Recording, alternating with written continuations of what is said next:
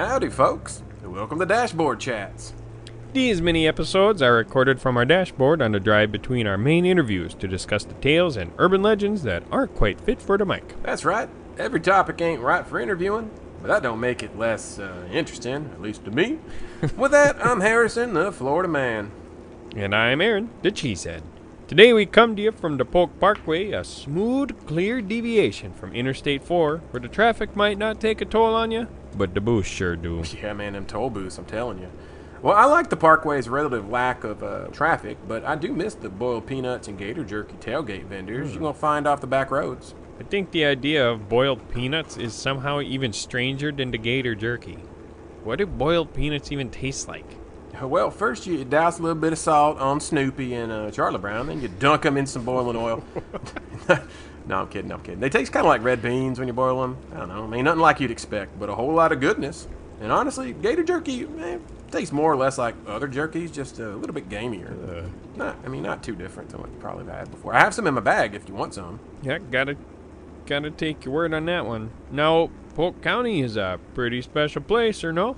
Yeah, that's right. It's the meth capital of Florida, baby. God, okay. I meant because you were born here. Oh, that's also right. I was actually born and raised nearby in Winter Haven, Florida. Yeah, Polk County seems like a nice, quiet place to grow up. It's the exact line between suburban and rural. Quaint, one might say. Ain't nothing quaint about it. Tain't quaint. You know, we got a good deal of our own spooky stories here. Yeah, you mentioned there have been several Skunk Ape sightings. And there's a lot more activity out here, though, than Skunky, for damn sure. A whole lot more dangerous than him, too. Oh, like what? Well, as a lake monster, for starts. Oh, like Loch Ness and Champ?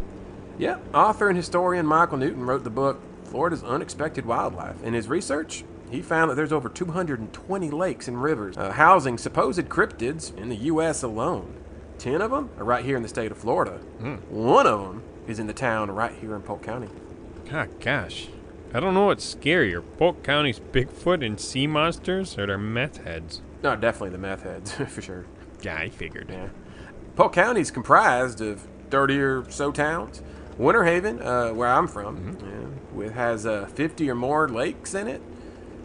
Connected by the chain of lakes. There's actually, I think, 2 chain of lakes in Winter Haven. Ironically, Winter Haven has a good deal more lakes than our neighboring town of Lakeland.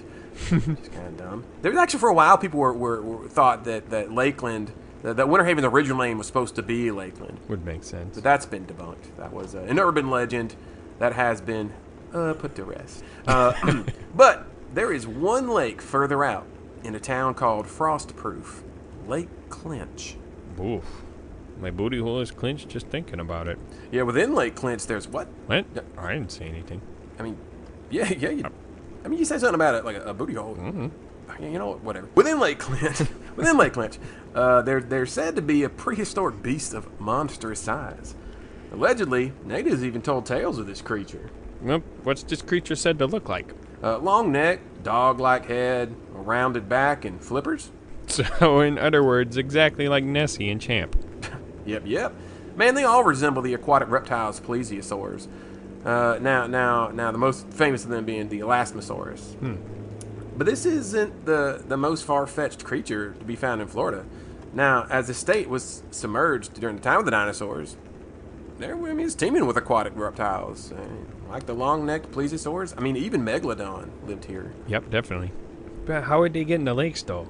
That's a good question. Also, aren't plesiosaurs saltwater exclusives? To my knowledge, yeah, mostly. So the Lake Clinch monster is probably not real then. I mean, Granny's crystal ain't leading us to no Lake Clinch, so if there was a monster, he's probably long gone now. Yeah. Well, monsters are cool, but do you know of anything spooky? How's about Spook Hill? Polk County has a hill literally named Spook? Yeah, about as surprising as the fact that Polk County even has a hill. And they got an elementary school sitting right on top of it. What was their mascots? Ghosts, huh? Actually, yeah. Oh. Their mascot was a ghost. And not just any ghost. Casper the Friendly Ghost, to be exact. What? You're kidding. I'm not. That's got to be the coolest mascot ever. No, you mean the friendliest mascot ever. Ooh. Yeah, he's friendly. Let me guess. The school is said to be haunted. Good guess, but nope. I mean, I mean, the school could be haunted, actually, but that ain't how it got its name. Right next to Spook Hill Elementary School, there's an incline called Spook Hill. Bingo. And at the foot of the hill, there's a sign that reads, The Legend of Spook Hill. Ages ago, an Indian town on Lake Wales Lake was plagued with raids by a huge gator. The town's great warrior chief and the gator were killed in a final battle that created this huge swampy depression nearby. The chief, he's buried on the north side later. Pioneer haulers coming from the old army trail atop the ridge above found their horses laboring right here at the foot of the ridge, and they called it Spook Hill. Is it the gator seeking revenge, or the chief protecting his land? Stop your car right here on the white line, place it in neutral, and let it roll back. Lake Wales Lake. What a stupid sign. Wait. So let me get this straight.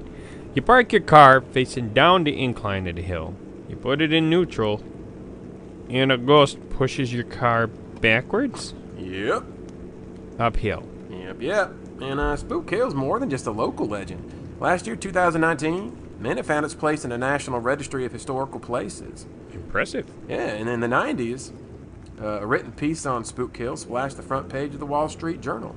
Most impressive. But again, I mean, Granny's Crystal ain't leading us towards no Spook Hill, so there's got to be a better explanation than just angry alligator ghosts. I don't know, maybe these gator ghosts are seeking revenge for all that gator jerky you Floridians consume. Wouldn't doubt it. But in all seriousness, it sounds like Spook Hill is a gravity hill. That's the term for a specific optical illusion where you appear to be rolling against gravity but are doing the opposite in actuality. This phenomenon haunts hills all over the world. That makes a lot more sense, but the gator ghost sounds cooler. It does indeed. Speaking of cooler, our beer cooler is dry. We should pull over and replenish so we're ready to roll for our next interview. That's probably a good call. Thanks, folks, for joining us for the Dashboard Chats. We'll try to do one each and every week in between the main tailgate interview, so be sure to stay tuned. Furthermore, we'd love to answer any questions you might have regarding the topics we've discussed or stories you may have of your own. Just email us at thetailgatepodcast@gmail.com and check us out on our Instagram at The Tailgate Podcast for photos, cast info, updates, and more. See you later, tailgaters. Tail. Ghost gators. Shit! Fuck!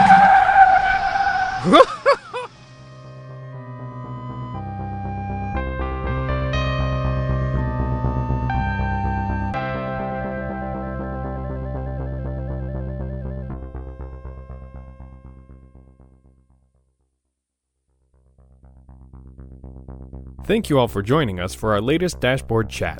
Aaron the Cheesehead is played by Aaron Sherry. You can check him out on his YouTube channel, So Can You, and on Instagram at Aaron Unabridged. Harrison the Florida Man is played by Harrison Foreman. You're welcome to check him out as well. Seriously, Wranglers really compliment his silhouette. Theme song is performed by Matt Jones. This episode is written by Harrison Foreman and edited by Aaron Sherry.